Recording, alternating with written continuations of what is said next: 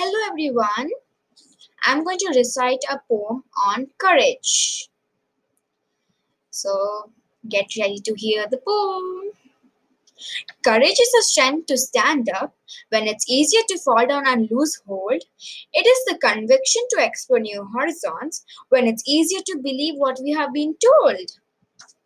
Courage is the desire to maintain our integrity when it's easier to look the other way. It is feeling happy and alive and moving forward when it's easier to feel sorry for ourselves and stay. Courage is the will to shape our world when it's easier to let someone else do it for us. It is the recognition that none of us are perfect when it's easier to criticize others and fuss.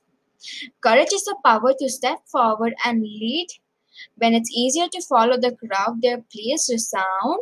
It is the spirit that places you on top of a mountain when it's easier to never leave the ground.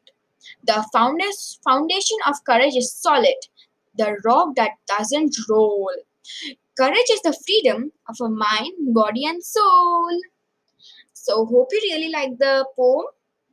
Bye bye.